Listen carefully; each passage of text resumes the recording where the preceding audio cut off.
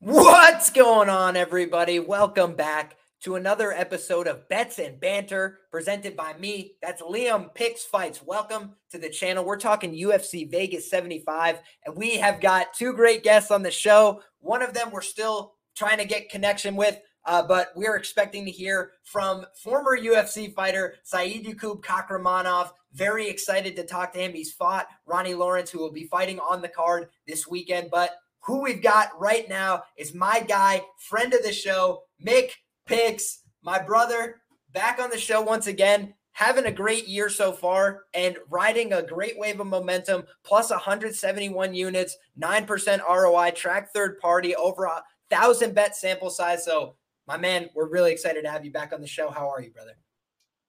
Doing good. What's going on? Appreciate you having me back on again. It's been a while. You know, we got a good fight card here. We had 14 scheduled bouts. We were just talking about this. We lost now we have 12. We lost to Raoni Barcelos versus Mile John. And we also lost the Zhalgas Zhumagulov fight. So, but still a good fight night card.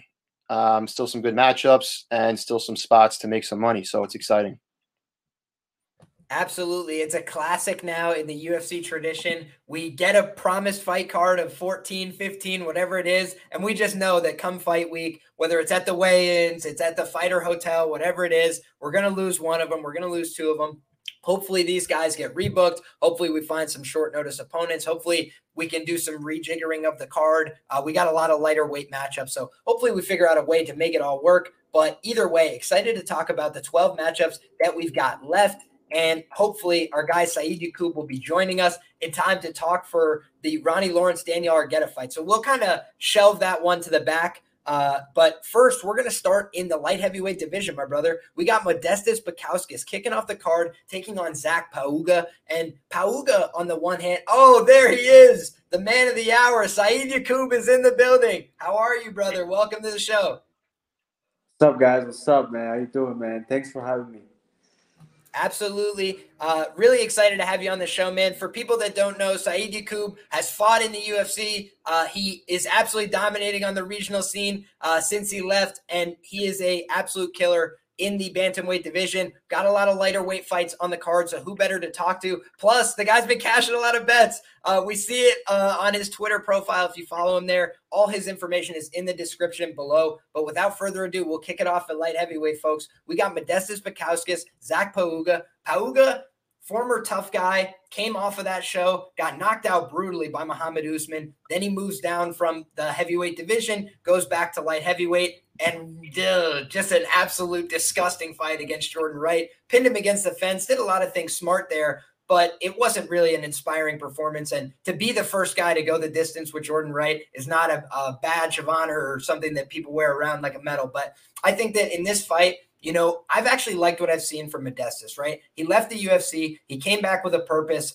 He has a couple of red flags, I think, for the big price tag. He has had some major surgeries. He's had big injuries in the octagon. He's been knocked out in the first round. But I don't think Pauga is the most dangerous guy. He has one finish regionally where he drops a couple elbows on a guy who looked very undersized. He's not going to be the bigger fighter here. Despite coming down from heavyweight, Modestas is going to have a slightly longer reach. He's the taller fighter, and I think he looks a little bit more muscular as well. Wouldn't be surprised if he cuts a touch more weight. So I like Modestas here. He's got way more experience, but it's a volatile light heavyweight fight nonetheless. So don't feel inspired to lay the chalk, but I just think Modestas is probably the side here. I think his story is a little bit more inspiring too. And I think Zach Pauga is probably coming off with a decent contract from the Ultimate Fighter, and they might be trying to, you know, expedite the experience. So what do you think about this one, Saidyokub? Do you have thoughts on this matchup? And do you feel inspired to bet either way?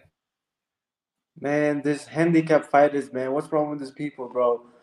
I don't even know, man. I can't even pick these guys, man. You know what I mean? Usually you go with the man, fuck, man. These guys, man. I don't know, man. I think like I said, handicap fighters. You know what I mean? No bet on this fight. Fair play, man. Light heavyweight is not going to be featured prominently on this card. We do have a lot of higher skilled matchups, so no surprise this one's kicking us off a little bit more volatile. Do you have anything on this fight, Jay, or do you think this is a pass fight as well? Betting wise, I have nothing on it, but prior to looking into this one, I thought I was going to pick and potentially bet Pauga, just based on his volume and minute winning capabilities. But after looking into it, kind of like you said, I feel like Bukauskas just has a number of advantages that I think gets him the win. He's 6 years younger, way more experience, has fought the better level of competition, like you said. He's a little bit bigger, probably has the finishing upside. I mean, Pauga couldn't finish Jordan Wright. I mean, that's a red flag right there. He's got a 17% finish rate at the 205 division. Yeah, I don't want to play him. Plus, I think that this plays into Modestas' favor, as he typically loses by finish, and he's been finishing 4 or 5 losses. And in my opinion, he's undefeated in decisions. He fought Mikhail Oleichachuk, is his only decision lost, and I thought he won that fight. So I'm going to go with Modestas by decision here, but no bet for me. Yeah, I kind of feel like we all sort of agree on this fight. It's not a very inspiring leg, but it just feels like Modestas probably going to get it done here. But two guys, handicap fighters, as Saidyokub says, maybe guys that we don't want to be laying too much money on. So next up, we've got the fight of the hour, the main event on this show.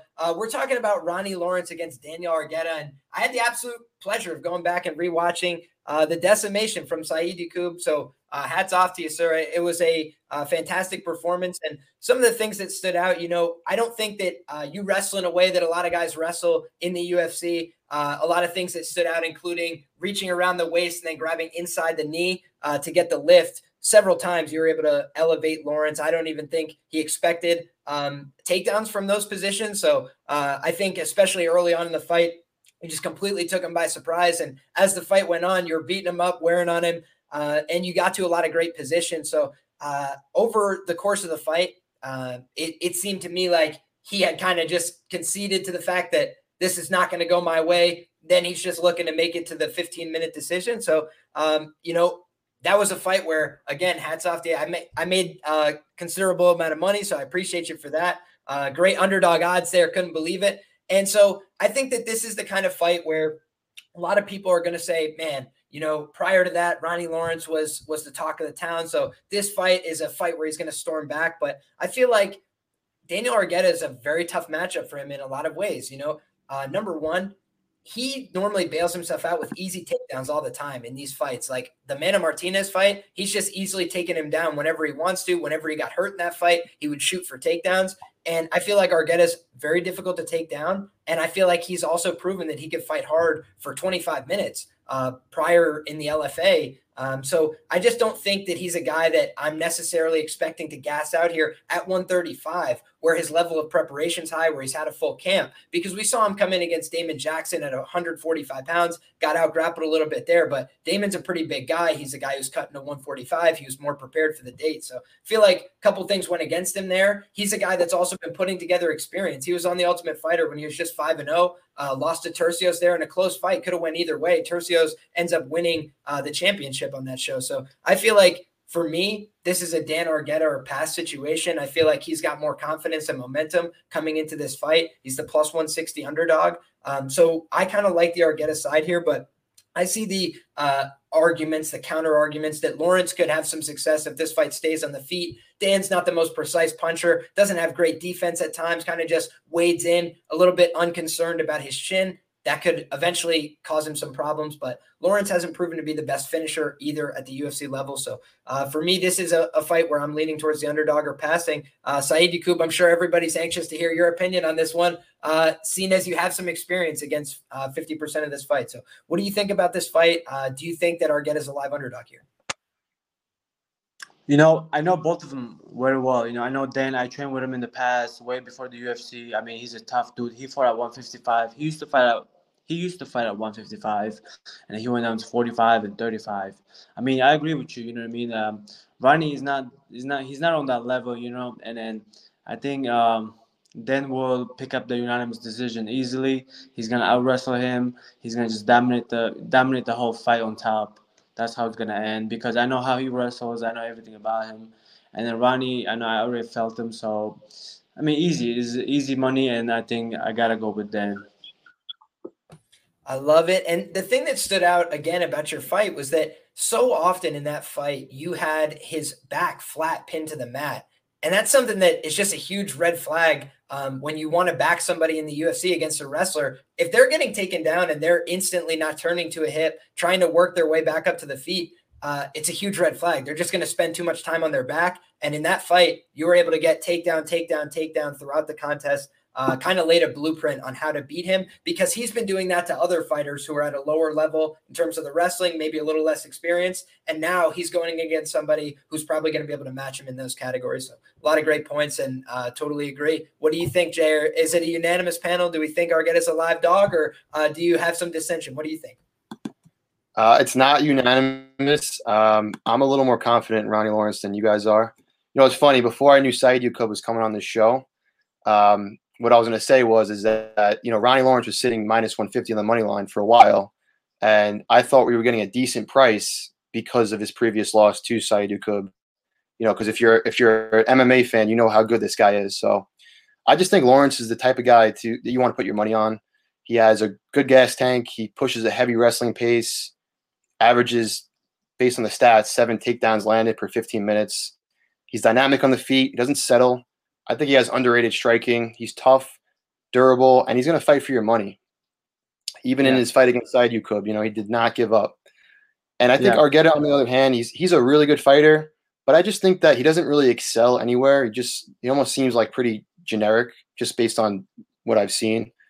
You know, he's a decent striker. He's a decent wrestler. He has decent cardio. He's tough, but I feel like he could be out-grappled and controlled on the mat, you know, like Saidyokub did. Like Damon Jackson did, up a weight, like you said, it was up a weight class and on short notice, but he got controlled for like 10 minutes of that fight.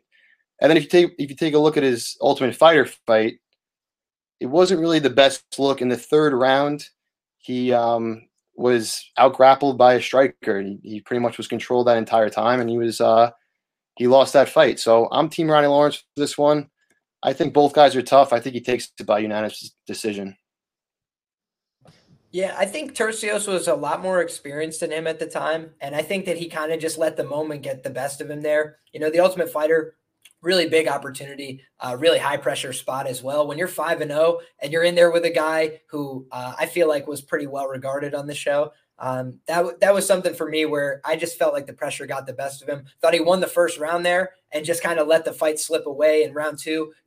You know, he let his opponent get back into it, but I feel like we've also seen Argueda apply a really high wrestling pressure and pace himself. So for me, it comes down to who's going to get takedowns here, because I do see what you're saying. You know, Ronnie Lawrence, when he was getting on top, he was doing a good job staying in the guard, staying safe for the most part, doing the right things and operating from there. And Argueda, that was the one thing that concerned me in some of his fights, was when he got taken down, he wasn't super anxious to get back to his feet. You know, he was just holding on a little bit. But I do think he's improved over time. And, you know, the last couple of fights from him, I feel like we've seen him trending in the right direction. So that's for me the kind of momentum I'm looking for. But I agree that it's going to be a fun competitive fight in the early going. So should be a good scrap here at 135, but leaning with the underdog here to make it 2 in a row.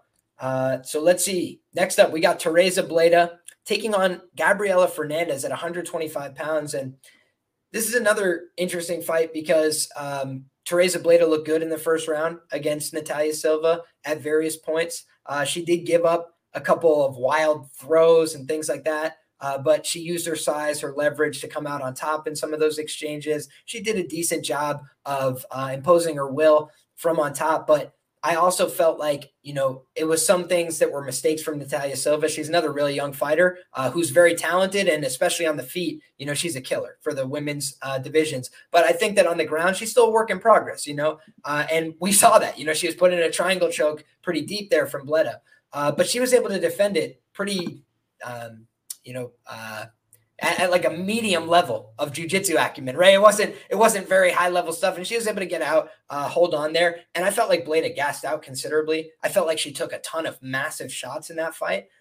So those were things that were really concerning for me. You know, her opponent here does not have great takedown defense. And I think that's her biggest liability. You know, she could get taken down. She gave up some bad positions, but she fought really tough against Jasmine Jasudavicius. I mentioned on the show last week, I thought Miranda Maverick was just too high a price at minus 250 against Jasmine because she's difficult to wrestle. She's big, long body, and she's in Canada where they were going to give her the nod if it was close. So for me, this was a fight where we learned that she's tough. She went out there, didn't get finished in her UFC debut from a girl who was on top of her in good positions, landing ground and pound, trying to really dominate her in the late going. And she stayed tough in that fight. I feel like here, if she doesn't get submitted in the early going, I think she's going to be very competitive. Bleda just puts her head on the platter, gets hit with clean shots. She's fighting a southpaw here who throws good kicks to the body, good kicks upstairs, heavy, straight left hands. And she's 29 years of age. I just feel like she's a little more experienced, a little bit more mature in her career. I feel like Bleda is still developing physically. And so, again, I think she's got paths to win this fight. Make no mistake, she could get takedowns, but I just didn't love the cardio. I didn't love some of the dynamics I saw.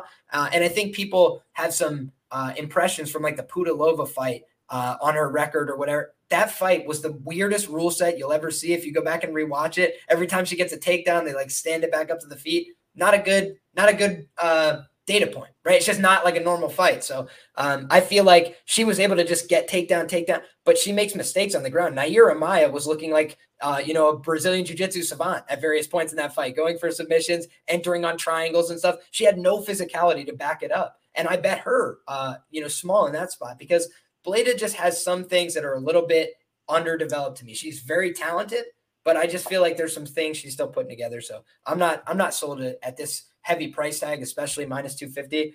It would be a dog or pass situation for me. Jay, we'll start with you, my man. What do you got on this one? Let me just start off by saying this. Zaddy the Baddie, Zalgiris Smagulov, not fighting this card, but he just got rebooked against Joshua Van for next week in Jacksonville. So we're getting the bowl cut, all right? Yeah, I kind of agree with you. Full disclosure, I took Fernandez against Jasmine in her previous fight. I knew she had some defensive, wrestling and grappling liabilities, but honestly, I didn't think they'd be that bad. She really has nothing on bottom, and her get-up game is essentially non-existent. With that being said, she's a really good striker. I mean, really good Muay Thai. She hits hard. She's strong, athletic, fast, dangerous on the feet. But she's fighting against another big, young, strong girl in Bleda who seems to, be pretty reliant to wrestle. Unless Fernandez, has made like significant improvements since her previous fight with the wrestling, then I think you have to pick Bleda. But I'm not laying the minus 275 on her. But I think she wins. I think Bleda wins by decision. But I wouldn't be surprised at a finish. I feel like Bleda's also fought some pretty small girls, even Natalia Silva. I mean, she's strong. She's athletic. She's tiny, dude. She's like 5'5" or something. And relative to her opponent, I'm talking about, Bleda's just long, tall. She's got all this size. I don't think she's going to have a huge size advantage here. So I think that she's finally going to be, in that first round, Natalia Silva wasn't getting bullied in the clinch. She just made a few mistakes getting too aggressive. She went for throws and then ended up on bottom. But like, I didn't feel like Bleda's wrestling looked to me like it was, leaps and bounds. So this girl definitely suspect takedown defense, but I feel like the athleticism being more competitive and the size being more competitive makes it interesting to me. What do you think, Saidyokub? Man, you better got some hard job, man. I'm telling you that. This fight, man, I wouldn't pick either one of them. I think I would just pick like fight goes to distance or fight starts the second round, stuff like that. I don't think either one of them has technique or strength to finish each other. I think they would just go to decision. That's how I see it. I like where your head's at. The thing about Bleda is she is real tough because, again, Silva landed a ton of cracking shots before she put her down with that spinning kick to the head. But I also think that spinning kick to the head was mistimed by about a second and a half in the first round. We could have been having a whole different conversation about Bleda's a fraud. She got knocked out with a spin kick in the first round. If you guys rewatch that fight, she literally hits her with like a spinning butt to the face because she missed by a little bit on the kick. But again, just Bleda makes some pretty predictable decisions. Like, she's going to wrestle. So would you be that surprised if this girl just knees her in the face? I wouldn't be that surprised. I did see some, ideas in the striking from Fernandez, but we also just saw her get audited in the takedown, so could limit her volume here. Next up, we've got Carlos Hernandez taking on Denise Bandar at 125 pounds here, flyweight fight. And one of my bets that I'm proud of is, I took Malcolm Gordon against Denise Bandar. And for the point that everybody's making this week, which is Denise Bondar has really not fought anybody very good over the course of his career. Now, that's not to say that he can't be good at fighting. It's just to say, he was being implied as a huge favorite there against Malcolm Gordon, who had lost to some good fighters, but had also fought some good fighters. So for me, it just told me Malcolm was being undervalued there, took him in that spot, gets the win in a weird fight where he was having some grappling success, and then Bondar suffers the arm injury. So I feel like Bondar has a couple of red flags coming back here. He is coming back off of an injury. The same things apply from the last fight. When we did see him fight somebody who was good, he got into some dicey grappling situations and then got injured. So could suggest some potential fragility, but also it could just be unluck, right? It could just be, hey, tough roll of the dice. He shows some finishes on his resume. But again, you look at the quality of competition it comes against, and it's not something that I can infer a lot from. So for me, he's just an open question, and he's the favorite here, which I find interesting. But Carlos Hernandez on the other side, it's kind of like that he's going to get taken down a bunch of times in the fight and maybe make some weird decisions, but he fights hard, and I think he's probably got an advantage on the feet. So for me, this is a fight I don't have a strong opinion on. I'm not very convicted on this one, but I feel like Hernandez would probably be my play, or I would pass on the fight, and I'm probably going to pass on the fight. What do you think, Saidyokub? Oh, I gotta go with Carlos, man. I think he's a better and tougher fighter. I mean, he lost to Dennis Bender. I mean, he lost to what's his name? The guy Malcolm Gordon, the pride of Canada. Man, you cannot lose to him, and then come on, man. I gotta go with Carlos, man. He's just tougher and better fighter, and yeah, bright future. I like it. Yeah, and he's also coming out of Valley Flow Striking Academy, which is a place I've talked a lot positively about, because you see the improvements from a lot of the fighters. I mean, Juliana Pena is still nobody's idea of a technical marvel, but she went from somebody that was losing, by submission to GDR to submitting the GOAT Amanda Nunes. So I feel like they deserve some credit for that. Yair Rodriguez becoming a guy who can submit people off his back and also land devastating strikes on the feet. So VFS doing some good things. What do you think about this one, Jay? Do you like a side in this fight? Yeah, I think we're all in agreement here. I like Carlos Hernandez. I mean, Liam, you mentioned level of competition with Bondar. I mean, his record's pretty padded.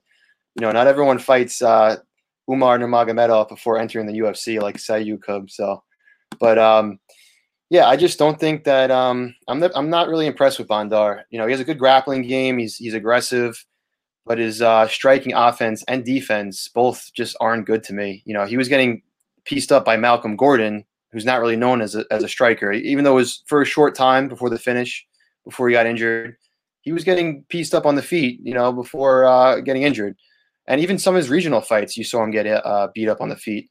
I just think Hernandez is the more proven fighter. Despite the lack of experience, he's fought a decent level of competition. He's been in the UFC for at least a couple fights, and I think he's clearly going to be the better striker. You could say his takedown defense is a liability, which I agree, but he has a great get-up game, and he tends to pop right back up. Alan Nascimento was the only fighter to really get substantial and meaningful control time against him.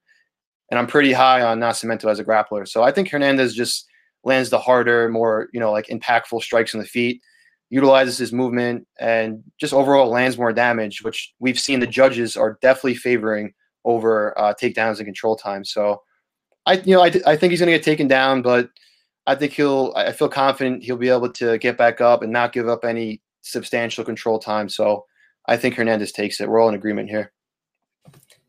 Absolutely. Malcolm the GOAT Gordon, almost sub Makayev, was a close fight. I think Malcolm is underrated. I actually agree with you. I think Malcolm gets a bad rap because his chin is one of the worst in the UFC, but he has decent grappling to good grappling for the UFC level. And so it always surprises people when Malcolm has some success. He can strike okay, but it's just he can't take shots coming back at him. So for me, that kind of makes his striking a lot more shaky. He doesn't want to engage in the striking, but either way, he's a guy that we won't have to talk about for a little while here. Can't believe he didn't make it on the Canada card. They dropped the ball there. Where was the GOAT Malcolm Gordon then? But next up, we got a 135-pound fight between Kyung Ho Kang and Christian Quinones. And Kyung Ho Kang has been around the UFC for a really long time. He's stuck around, but I feel like he's been match made pretty soft. You know, I've heard a lot about, you know, he's fought a high level of competition. I feel like he's fought some good guys along the way, but he's also fought some, you know, guys that have been cut from the organization, guys that were at a lower level. So he's getting older in the division, a little bit concerned about that. I don't have, you know, the biggest, you know, impression of Christian Quinones. I felt like his last fight, I'm pulling up now, against Khalid Taha, doesn't really tell me much. Khalid Taha has been struggling at the UFC level. Long shout, not really sure what that win means either. But he's the younger guy. He's been putting together some experience. I think that Kyung Ho Kang, he's 2-2 as an underdog in the UFC. Most of his success has come as a favorite. So it's kind of interesting that he's being priced as a dog here. I think the market flipped this one, if I'm not mistaken. I believe he opened the favorite here. So tricky fight on paper. Market seems to disagree with the bookmaker. Saidyokub, do you have a strong opinion on this one? Oh, I think I like Christian Quinones here, man. Yeah, I think I like him better than the other guy. Simple. I don't have a lot to say, man, you know? Absolutely. Fair enough. What do you think, Jay? Yeah, I don't have too much to say about this fight either. This fight, you know, it's tough to call in my opinion. I like the fact that Quinones is big for the weight class. He's, you know, 8 years younger, which is pretty substantial at the bantamweight division. But I thought Kong looked really good in the striking against his previous fight against Dana. So, like I said, not too much analysis in this one, but I'd go with the underdog in Kong. I like the experience. You know, he has a grappling upside. He's more durable. But, yeah, overall, low confidence here. I'd probably target if I were to bet it, the over. But it's probably a pass overall. Yeah, I think Dana fell on some hard times as well. I feel like that was kind of just like a coalescing of things there. Because Kyung Ho Kang also is known for pressing the grapple and trying to get in there and take people down. And he didn't really do that there. So you could say that's an evolution to his game, or kind of just him moving away from his bread and butter a little bit. I think he's going to definitely try and grapple here. But yeah, Christian, bigger guy, younger guy, probably being put in a position to succeed here. And Kyung Ho Kang's probably cashing a decent sized check for his longevity. And, you know, that's something that they're probably paying mind to. So next up, we've got a flyweight fight here between Jimmy Flick and Alessandro Costa. So this is a fight where, you know, Jimmy Flick, fun guy, you know, crazy style, flying triangles, all this stuff. It just doesn't seem very high percentage for the UFC. Said their retirement word a long time ago, walked away for a while, did his own thing, kind of came back to the sport now and didn't look great, I didn't think, against Charles Johnson. You know, if you're getting finished by Charles Johnson at the UFC level, that's a little bit scary based on what we've seen right now. Huge red flag. My guy Saidyokub's putting the X up. It might be curtains. It might be curtains there. So I think Costa, you know, he just seems like a terrible archetypal matchup. You know, big Jack Brazilian guy. Seems like he can hold his own in the grappling here. And Jimmy Flick just doesn't have a great chin. He doesn't have great cardio. He doesn't have great pace. And I'm not sure how much he wants to be there. You know, his motivation as well kind of comes and goes a little bit. I think he's live in the first round. He'd do some crazy stuff, maybe throw a couple flying whatevers. And then if it doesn't work, he's going to be like, all right, cool. It was fun while it lasted. Hopefully I get 50 grand. That's what I think is going to happen here. So what do you think, Saidyokub? Do you agree with my assessment? Jimmy Flick's going to try 3 flying triangles and then and potentially get finished in round 1? Wait, I have a question. Jalgaz is not fighting this weekend? No, they moved him to next weekend, man. It's brutal. Wait a week for that haircut in action. Man, he cannot catch a break, huh? I know. The long lost Beetle is trying to just get one big opportunity. It's crazy, man. Yeah, I gotta go with the Brazilian, man. Jimmy Flick he's a fluke, so go with it. Fair enough. Short and simple. What do you think, Jay? Yeah, I like the Brazilian as well.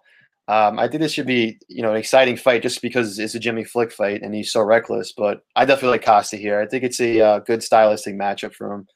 You know, Flick's definitely not a striker. Majority of his fights, he wins by submission. Costa's super strong. At least he looks to be super strong. He's a more of a grappler. He has really good takedown defense. He was able to defend the majority of takedowns against Amir Albazi. I feel like you just can't have confidence in Flick. I mean, he's been knocked out 5 times in his career. Costa technically doesn't have a ton of finishes by knockout, but honestly, he looks like he hits hard. So I think he just catches Flick at some point and just puts him out. I just think Costa's just way more composed. I just think Flick is relying on catching him in some sort of crazy submission, which could happen, but I just don't see it. I think Costa knocks him out at some point. Yeah, I agree. And the thing about Costa is he's shown that he can get a finish a little bit later on in the fight. And the problem with Flick is like round 2 is like his classic get knocked out round. And now it's happening faster against Charles Johnson. So maybe, this is like the positive way to spin it. It's like, oh, he just made the comeback. Maybe he looks better here. So you want to give him that benefit of the doubt. But I mean, what we've seen so far, you just have to expect Costa is going to run through him here. So I like Costa. I think he gets the job done. Next up, we've got a 170-pound fight between Muslim Salikhov and Nicholas Dalby. And tricky fight to call, I would say, in the sense that Dalby, I don't think, is better at Muslim Salikhov than anything, but Salikhov is starting to decline. And I think that there's a chance that he could just get grinded out. Dalby wasn't better than Daniel Rodriguez, but he just beat him by staying in the fight and, kind of getting a little bit of favorable judging, but just kept the pressure going and just kept moving forward and doing some things, made it competitive. Dalby can get hurt to the body.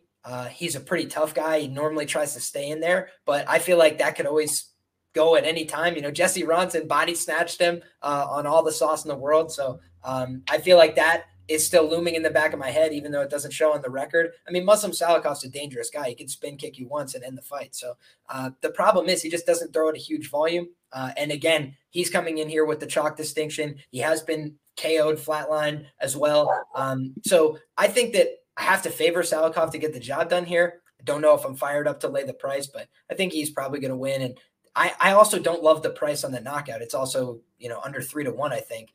And Salikhov isn't always that reliable to put together shots in combination, but I just think he's probably going to find him at some point. One of his crazy spin kicks, something like that, just catch him as he's moving around the cage. What do you think, Saidyokub? Yeah, I totally agree with you. On this fight, I will go with Muslim Salikhov. He did win me a lot of money in his career, so yeah, I think he's just a better technical fighter. You know what I mean? He picks his punches better, and he doesn't throw a lot of volume, but when he throws, he usually lands. So I gotta go with Muslim. Yep, he throws precise strikes, and he throws shots that have a lot of impact on him and normally tend to sway the judges as well. He's a guy that's been money in the UFC, 5-2, I believe, as a UFC favorite. And I max bet his opponent one of the times that he lost against the Leech. The Leech is big, he's young, he hits hard, and he was riding a lot of momentum. That is a different fight than this one that we have on Saturday night. So, yeah, I agree with you, man. What do you think, Jay? Yeah, in terms of a pick, I agree with you guys. In terms of the method, I think this one goes to decision. We got two old dogs going at it here. If you look at the stats, these guys are like basically the same person, the same age, same height. They have similar records. They both put out like a similar amount of volume, and they're both predominant strikers. Although I think it's pretty safe to say that Dalby is more of the durable, has more durability. And Salikhov is definitely the more dangerous fighter. I just think it's tough to call this fight. I wouldn't feel confident on either side. The only reason why I'm picking Salikhov is because I think he just lands the harder, more impactful strikes. And the judges just seem to favor that. But from a betting perspective, I would take a look at the over. I just see it going to decision. But I would take Salikhov as well. I like where your head's at. It's a little bit contrarian. The one note that I will make is we talk about fighters over 38 years of age, which is a lot more likely to get knocked out. And both of these guys, sneaky old, both over 38 years of age. So that's my one concern here is I feel like if Muslim Salikhov got knocked out here, it would be a function of his age. It would not be a function of Dalby being a great or dangerous striker more often than not. But then on the converse side, Muslim Salikhov is just a really dangerous striker. So if he was to knock out Dalby, it wouldn't stun me. But yeah, man, I agree. This could also just be a snail's pace kind of welterweight fight, where they both land 50 strikes and it goes to a split decision for Muslim. So good fight. Next up, Mota's taking on Torres. Nicholas Mota and Manuel Torres, 155 pounds. This should be a fun and exciting fight as far as I'm concerned. Nicholas Mota, Brazilian guy, has some power on the feet. Not really a guy that shows off any grappling acumen. One of the things that made me a little bit disappointed in my research for this fight, because on the other side, Manuel Torres, guy that has some clear grappling deficiencies. I think the UFC is aware of that, so they put him against Mota here instead. And Mota is a guy that will normally go out there and bang with you on the feet, and he's got decent ability to counter. He finds his shots all right with his punches, but he's not mixing in the kicks very well more often than not. I feel like he gets a little bit reliant on the punches, and Torres is a longer guy. He creates some power with the punches. I think it would be smart for Mota to wrestle here because Torres is a guy that seems like he will tire out if he gets into extended fights. I'm not sold on his cardio from what I've seen. So I think that Torres probably projects higher. I think he's got a little bit more physical ability and talent, but I also just don't know if I love this spot for him because it was only a couple of years ago. He's getting submitted in meme-like fashion. I don't think Mota has to be, Brazilian Jiu-Jitsu ace here to submit him. Honestly, I think that if he just took him to the ground and gassed him out, he could get a rear naked choke. So that's the thing that makes this fight tricky to call. I kind of lean towards the unders here. I think it's just such a volatile fight. I wouldn't be surprised if either one of them got finished. Torres is a guy that's got big power. Seems like could he gas? I wouldn't be surprised. And Mota, on the other hand, is getting knocked out by Jim Miller, face planted, but he did some rocking of Jim Miller in that fight as well. He has some power in his hands, and he's willing to throw, and he's willing to go out swinging. So I feel like both of those things kind of trend towards the under here. What do you think, Saidyokub? Do you agree or disagree? No, I agree with you. I agree definitely. If you say the what's his name? What's the guy's name? Torres, right? If he doesn't have a good cardio, ground game is not that good. I mean, Nicholas Mota. I think I know him. I've been watching him for a while. I think he'll take the dub here. I don't know how, but I think he has to. I like it. I like it. The Brazilians are going to get on him to go out there and do some jiu-jitsu, get one back for the culture. Yeah, he has to, man. Simple. I like it. So Mota by necessity. All right, fair play. Jay, do you agree? What do you think about this one? I think that this is another one that's just tough to call straight up, outright. But again, if you're looking from a betting perspective, I think there's a lot of ways to target this fight.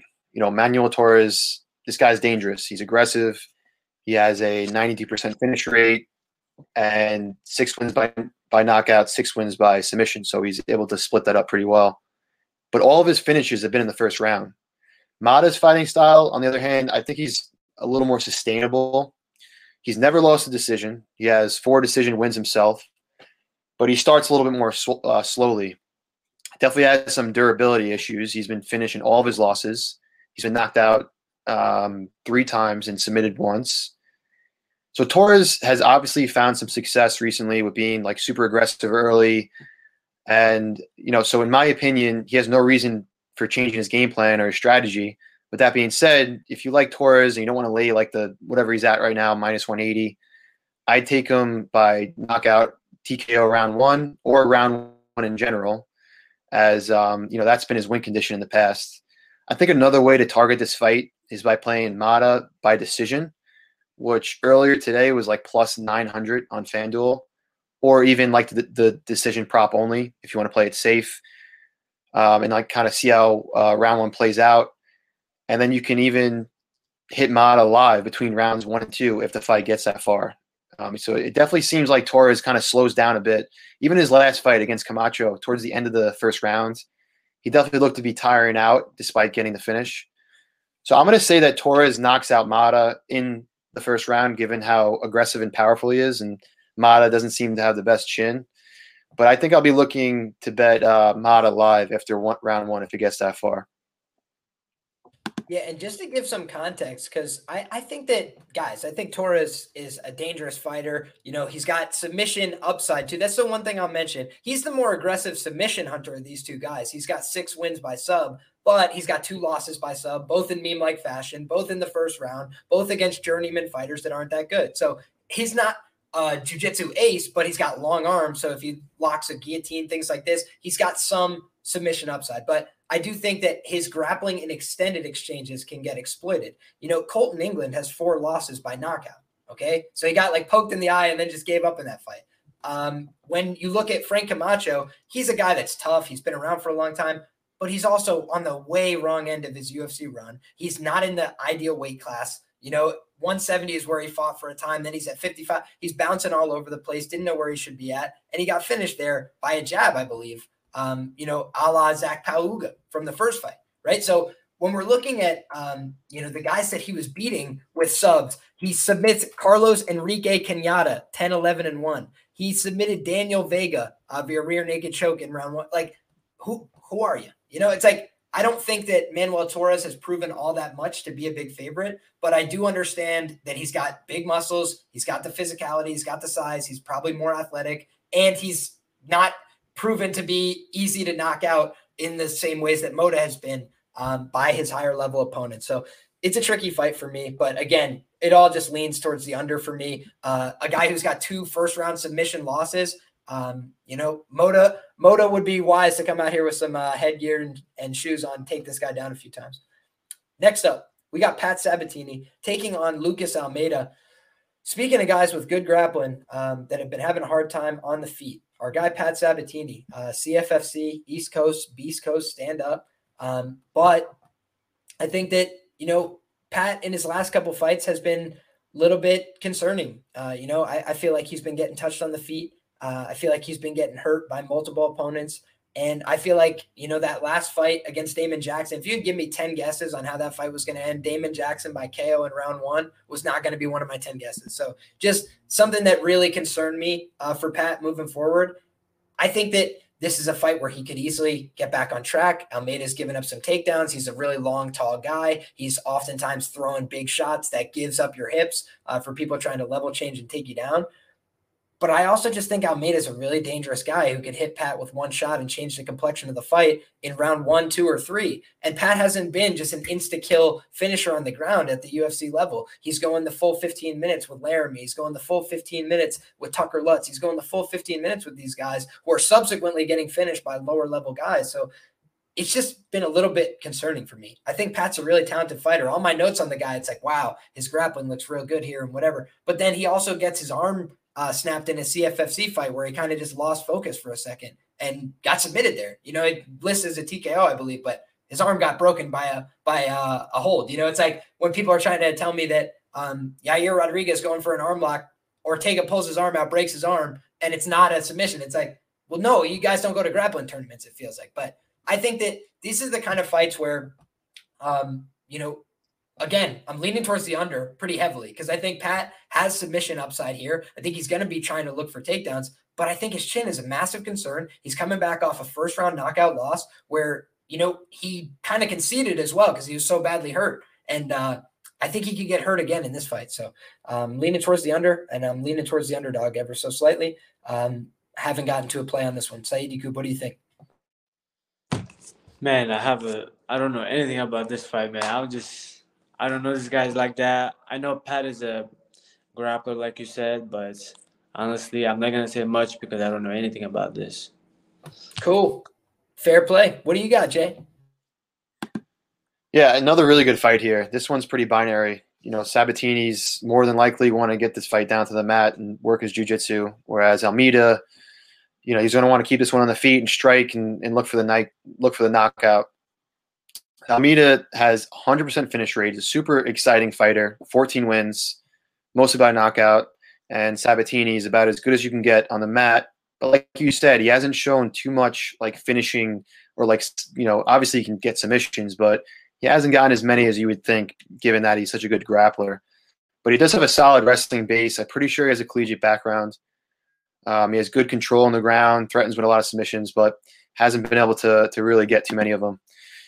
Personally, I think that Almeida catches Sabatini on the chin at some point in this fight. So I agree with you. I think that I like the under, and I like Almeida here. I like the underdogs. He throws a ton of volume.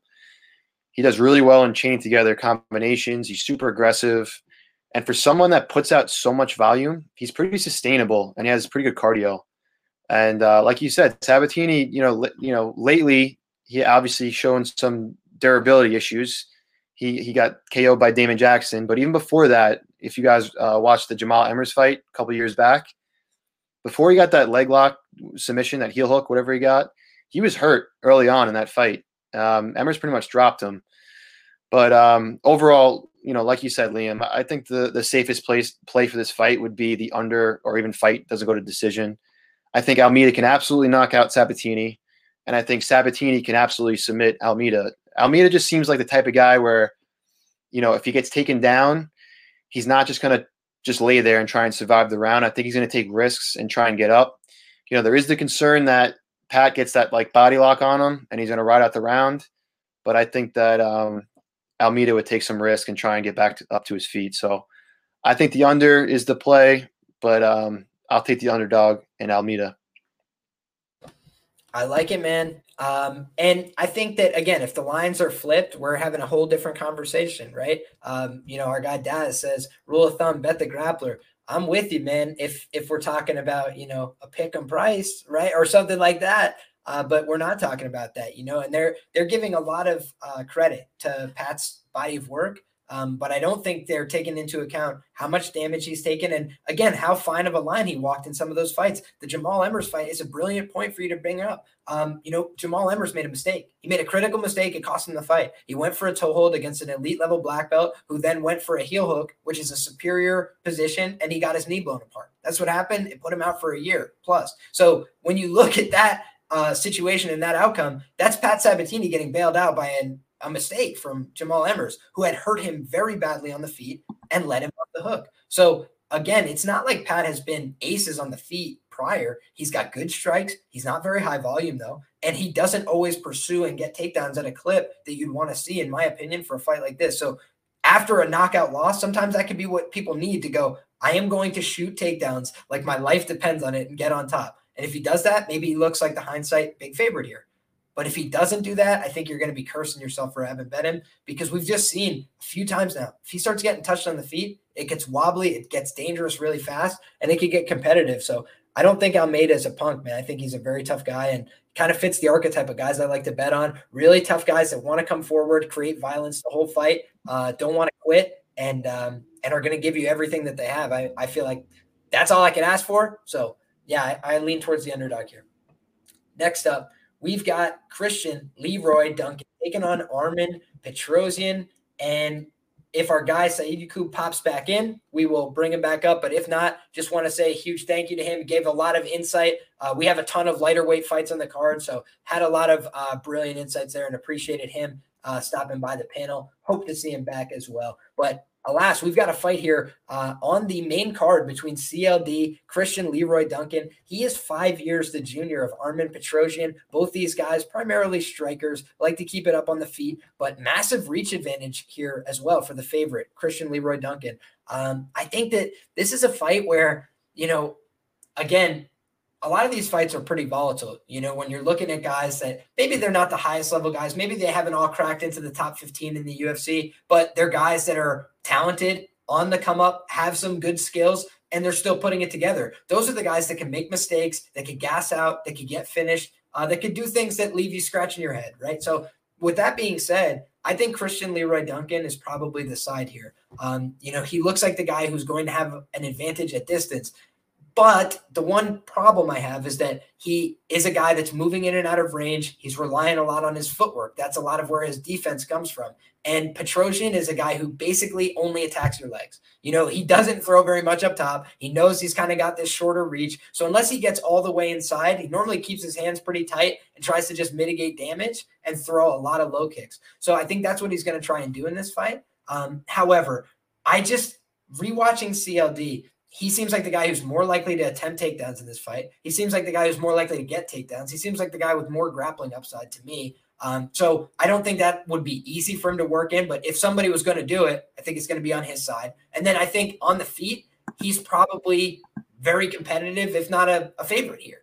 So I just feel like he has some potential to be a bigger favorite than what we're expecting based on some grappling here if he mixes it in.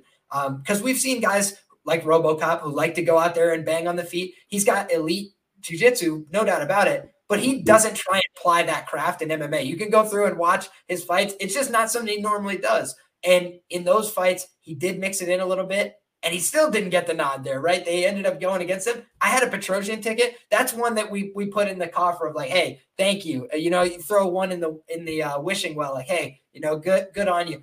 It was one that went my way. That wasn't a good decision, right? I feel like more often than not, Hobocop deserves that decision. So he's a guy that's kind of riding a little bit of upside here. I think people are seeing that. They're seeing CLD gets a win that's very fluky, right? That first win, who gives a shit about that win against Disco where he gets hurt in the early going? Did anybody have any illusions about what was going to happen there? I felt like the Disco love that week was a little bit shocking because I liked Disco when he first came to the UFC, but then he looked terrible. I felt like throughout his UFC run, didn't show tremendous improvements, a lot of durability problems, a lot of losses that aged poorly. So just a red flag city, right?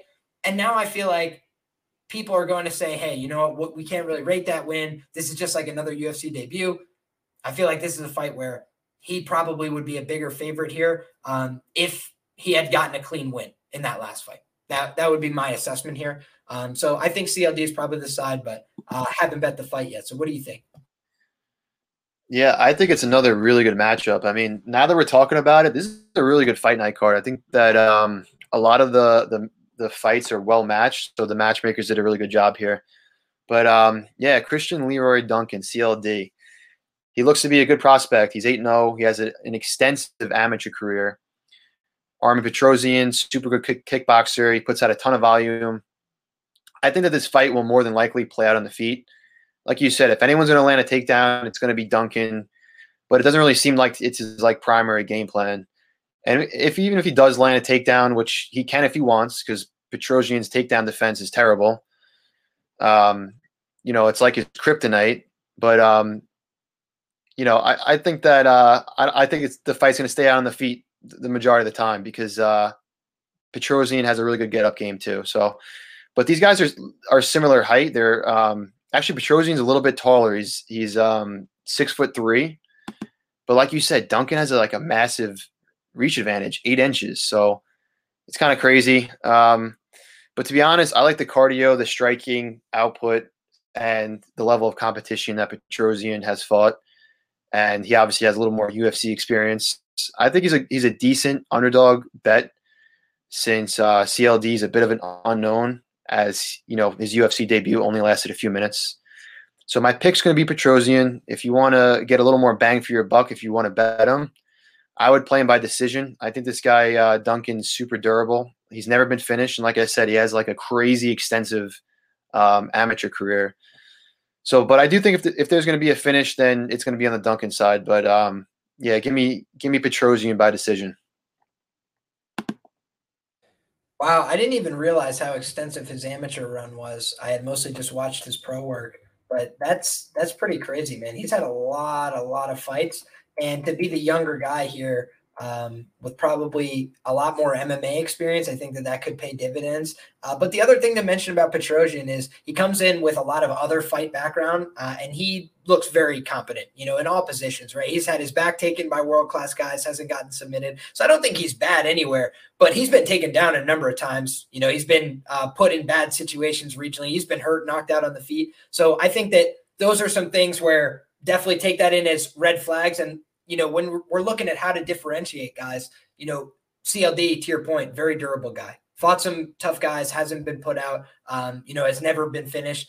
Whereas on the other side, Armen has been finished as a pro. But it's a competitive fight, man. And it's a fight that I'm looking forward to. I think should get some good action here. And I like to find out, you know, exactly what we've got, how high level somebody is. But I think CLD is going to run this to 9 wins as a pro and hand Armen a close loss here. But not a fight where I've laid the chalk. And it's a tough fight to say. You know, I think that Petrosian to me stood out as a live dog, but then the line got hit, right? And then I started to dig into it a little bit more, and I'm like, wow, people are betting against this huge reach advantage and these kind of things. That was the thing that ended up putting me off it. So we'll see if the market's right here, but I definitely saw some sharp movement on Petrosian earlier on in the week. And it seems like a lot of people are on the Leroy side, and the line's not necessarily moving the way that you'd expect it to. So those are just a couple of things I mentioned from a betting theory standpoint as to why I'd exercise some caution. Next up, we've got a co-main event feature here that I'm excited about. Arman Tsarukyan, I tweeted this out the other day. He's a guy that deserves, this kind of co-main event feature. They can't get good guys to fight him. The best guys, let's say, top 15 guys. All right, so let's get a guy who's fun, who brings the heat, who likes to bang, who's got skills on the ground, who's a credible guy, and he's a guy that takes on opportunities. He went out there against Neil Magny, up a weight class at 170, gets the submission, gets the guillotine choke. I watched that live as it happened, and I couldn't believe that he was an underdog there. If I had been, diligent, I would have been on Bet Online hammering that line, because the thing about him is he has really good sound jiu-jitsu. He's fundamental. And on top of that, he's got some power on the feet. Where is it going to meet the road here? I just don't think he's got the chin to go with somebody like Arman. I think Arman hits too hard. I think he's too fast. I think he's too dynamic. I think he can prevent any takedowns from the other side. I think he could defend any submissions from the other side. I think he can grapple with him if he so chooses.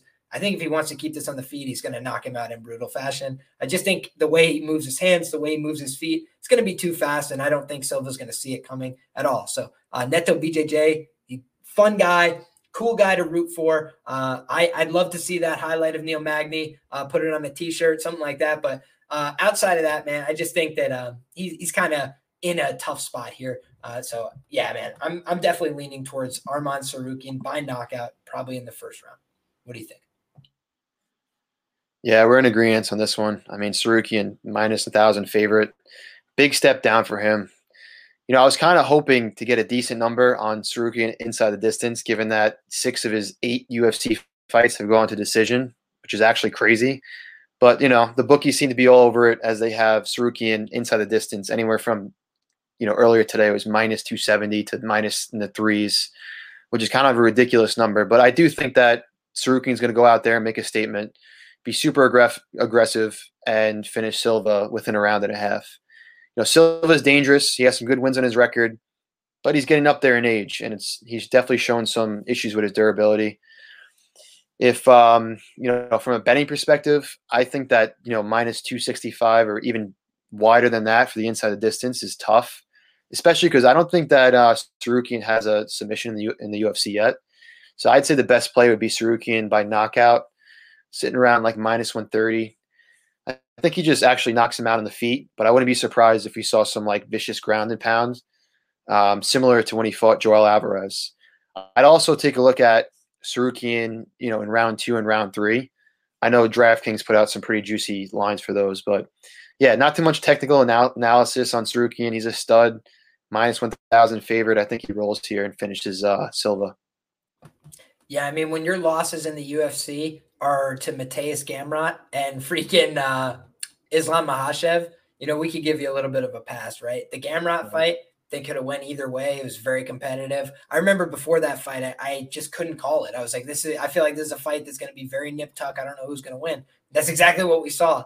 And I feel like, for Arman, this is a fight where it's supposed to be his coming out party. It's supposed to be a big celebration. So I think that they're going to make him fully aware of that. Like, hey, go out there and maybe go ahead and finish this guy as quick as possible. And I think that he's going to try and oblige. Like you mentioned, I mean, that Joel Alvarez fight was an assault, brother. I felt like people saw the physical attributes and a couple of things there, but length, size, things like that only matter when you're upright and able to get after your offense. And he was just getting passed too quickly on the ground, and just a absolute clinical assault from the top position. So I agree with you. I think his ground and pound is extremely heavy and dangerous. And I think on the feet, he's the faster guy. So I think he's going to win this fight and probably do it in devastating fashion. But Silva will come back and meme somebody else because that's what he does. So salute the hero. We got a main event to talk about, my brother. Last one. And I just want to say before we do, guys, if you're not already, please go ahead and get subscribed to the channel. It means a lot when you do. Make sure you drop a like on this video. We're bringing on former UFC fighter Saidyokub. Are you kidding me? Trying to bring on profitable bettors, trying to bring on the best voices, guests that we possibly can. So if you guys appreciate that, go ahead and drop a like on the video. Drop a comment below who you want to see on the show in the future. Appreciate you guys for the support, but we got a main event to talk about. So without further ado, let's break it down. Marvin Vettori, 10 years the junior of Jared Cannonier, the Killer Gorilla, got one over on Sean Strickland his last time out in a similar odds range, right? Took the pick'em win there, and now he's coming back to the well. Pick'em price virtually plus 105, best available on our guy, Jared the Killer Gorilla Cannonier. He's taking on Marvin Vettori, who both of these guys have only shown losses to Robert Whittaker and Israel Adesanya, the champion and the former champion, in their recent performances. So they've been on a great run, okay? Jared Cannonier, he's 39 years of age. We know that eventually the wheels are going to fall off the bus here. But we also know that Jared Cannonier is a guy that's got good kicks. He's a guy that's got powerful punching. He's a guy that's got a lot of power, a lot of dynamism. On the other side, Marvin Vettori, still only 29 years of age. I mean, he's freaking a baby in this division, middleweight. A lot of guys stick around till they're 35, 36, 37. So I think he's still got a chance to put it all together, but we haven't seen that danger factor from Marvin in a lot of his fights. We haven't seen him putting the finishing touches on people. We haven't seen him going super hard to differentiate himself from his opponents and gapping them in the strike. So I think there's a lot of things that we want to see more from Marvin, that we want to see him do better. And the UFC is giving him another opportunity here. He's 4-0 in the Apex, got 4 wins in a row over some pretty quality competition in his Apex appearances, but he's back here. Jared Cannonier, another guy who's been putting it together at the Apex. He's been putting it together in his recent run of fights. I feel like he's been looking as good as ever. You know, I felt like that Sean Strickland performance was a good showing from him. And I felt like that was a really tough opponent for Jared Cannonier, and he showed up and he upped his volume to levels I didn't think he was going to be able to. So a lot of things where I found myself, a little bit impressed by Jared in that fight. I thought Sean had the grappling upside. I thought he had better volume on the feet. I thought he was going to, work him over time. And I was like, man, he's the older guy. He's not going to be able to take 100 significant strikes from Sean Strickland. He did it fine, and I feel like I'm still waiting for the bottom to fall out on Jared Cannonier. We've seen him knocked out before. We've seen him hurt before. That's definitely a possibility in the future again, but at middleweight, he's not been finished. He did fight both the champions. You look at how he was lined against Robert Whittaker. For Christ's sakes, he was minus 110, right? The same price that he is for this fight, okay? What was Marvin Vettori against Robert Whittaker? Anybody have that offhand? It was plus 190, my friends. They didn't think he had a goddamn hope nor prayer. So I found that interesting during my research. I found the fact that, Adesanya and Vettori, Adesanya kind of just disciplined Marvin and got him to do nothing. And then Marvin puts his hands up at the end like he won. And it was a fight where I bet Marvin there. It's one of my most foolish bets of all time. It's just a split decision. I'm like, man, maybe it wasn't a split, but he showed a lot of heart. He showed toughness, showed that he could get to him a little bit, work in some wrestling, some takedowns. He had a bad plan. He had a bad, process. He thought he was doing better than he was. He's delusional. So there was just 10 red flags for me in that fight that made me not want to bet on him.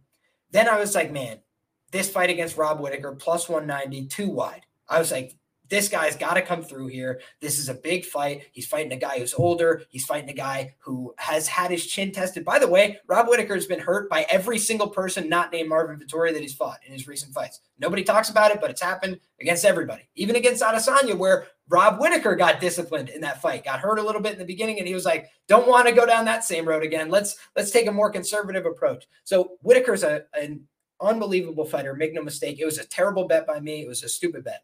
But again, that was a fight where I'm thinking to myself, Marvin's got to come out here and show something more. He goes out there against Dolidze. Dude, the commentary, it's actually comical. Go back and re-listen to the commentary while you watch that fight. Roman Dolidze and Marvin Vettori. Daniel Cormier is literally saying, Marvin will never take a step backwards. While the whole fight, he is just walking in straight lines backwards around the. It's like, Daniel, are you watching it? Are you watching it? Because he's walking in straight lines backwards. Roman Dolidze is just chasing him with basic hooks, and he's backing up. He threw a lot of kicks. He was mixing in inside and outside low kicks. He was doing some kicking to the body.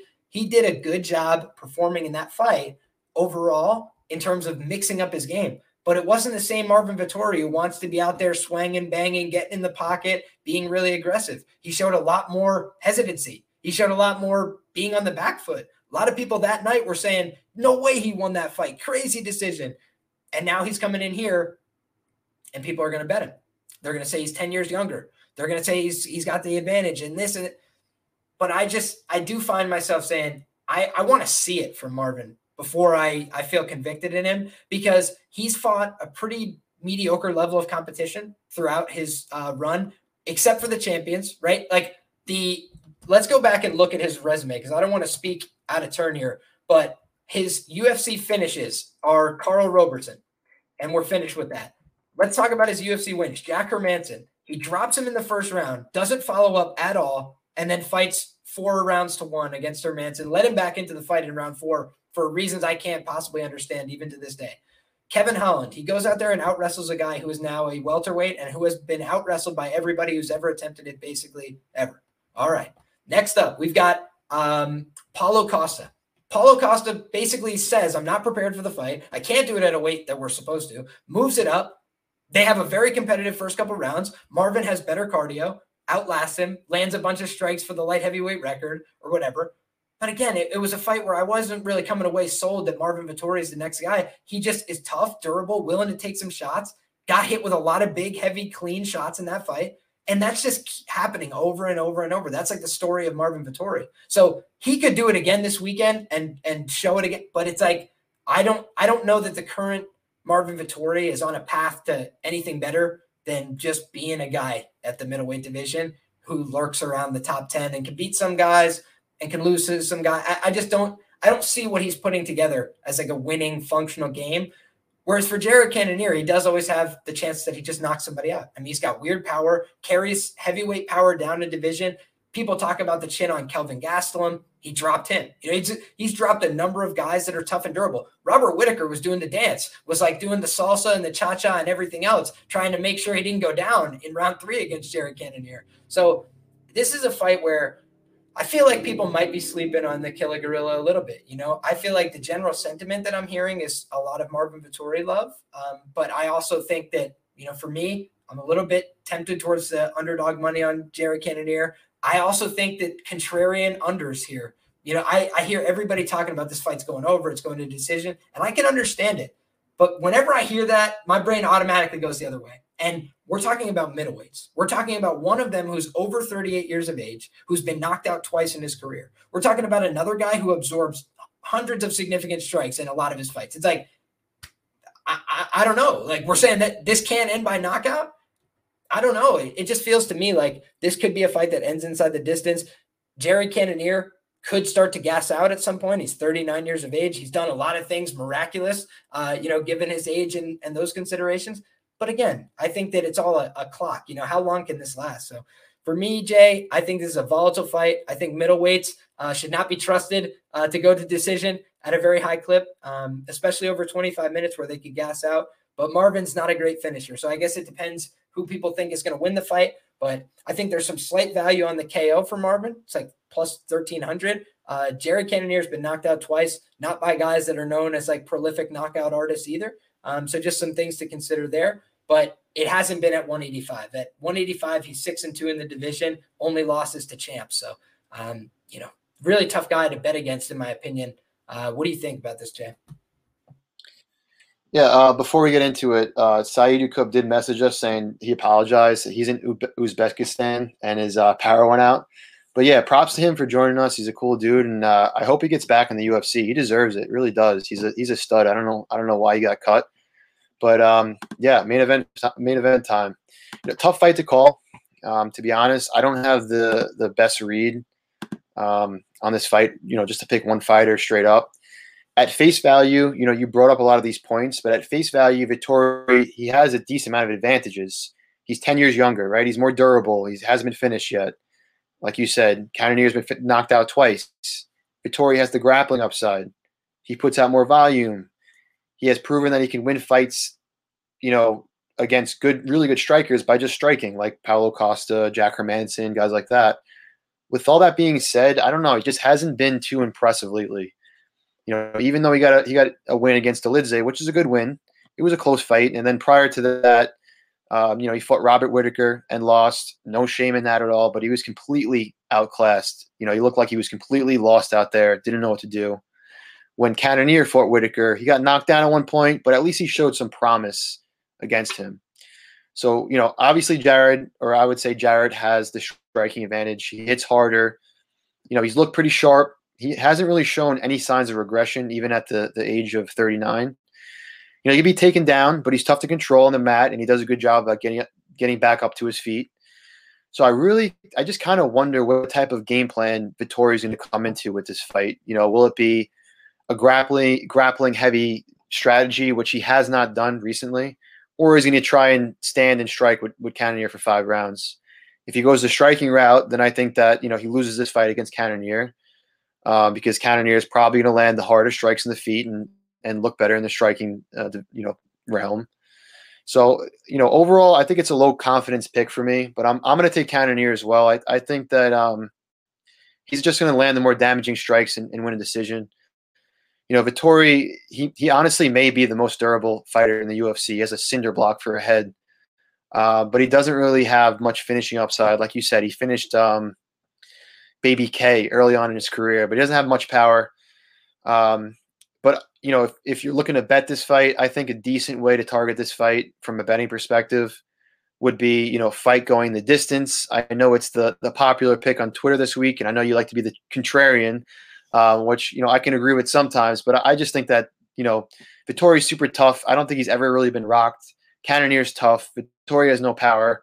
But overall, I think Cannonier takes it. And a prop to look at, to consider would be Cannonier by decision, which earlier today, I don't know if it's still sitting there on FanDuel, but it was plus 350 on FanDuel. So I think that line's off. I think you knocked it down to plus 340. Okay. All right. All right. Plus 340. Still not a bad line. But yeah, I think Cannonier takes this one. Yeah, man. I actually I had sent as well in the Lab VIP last night that I was looking at Cannonier decision plus 350 just because it stood out as a price that didn't really make sense based on how all the other lines are for this fight. You know, Cannonier, he does have 4 finishes in the middleweight division, but, you know, you look at the quality of those guys, and then maybe it's not as high quality as some of the guys that he's went to decision with, like a Strickland and a Gastelum, guys that were at the title level. You know, he fought both those guys to competitive 25-minute decisions in main events. So I think that's something to keep in the back of our mind here. But again, Marvin Vettori, undefeated at the Apex, 4-0, some things on his side to like. I do think he's been making some improvements. You know, he showed different tactics against Roman Dolidze. He didn't just say, I'm going to walk forward the whole time. So I think he's trying to implement changes to his game. But again, do you want to be making changes to your striking approach when you're fighting somebody like Jerry Cannonier, where the consequences of one mistake could be so dire? I just think it's something to keep in mind. But yeah, it's an interesting one. It's an interesting one. I don't know if it's going to be the most fun fight in the world, but I do think it has some finishing potential. So it's going to be a greasy one. 185 pounds. We've done it, guys. 12 fights.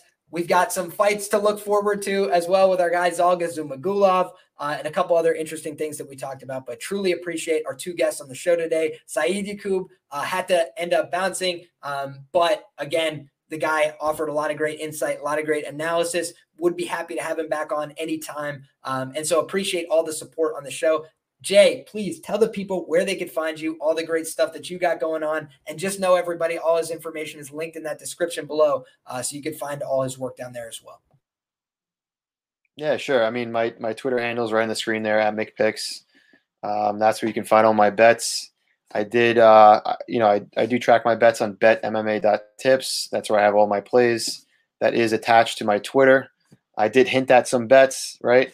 But yeah, it should be a good card. I'm hoping that the pacing is good. You know, sometimes when you lose some fights, you know, the pacing's not the best. I hope that, you know, because it's still, a decent sized card. 12 fights is still pretty good for a fight night card. So I hope that, they have it at a decent pace and we're not, taking too many beer breaks. Right. But yeah, it should be a good one. Absolutely. Hopefully not too many cuts to the desk, the 3-person panel shot where they're like, oh, that last fight was great.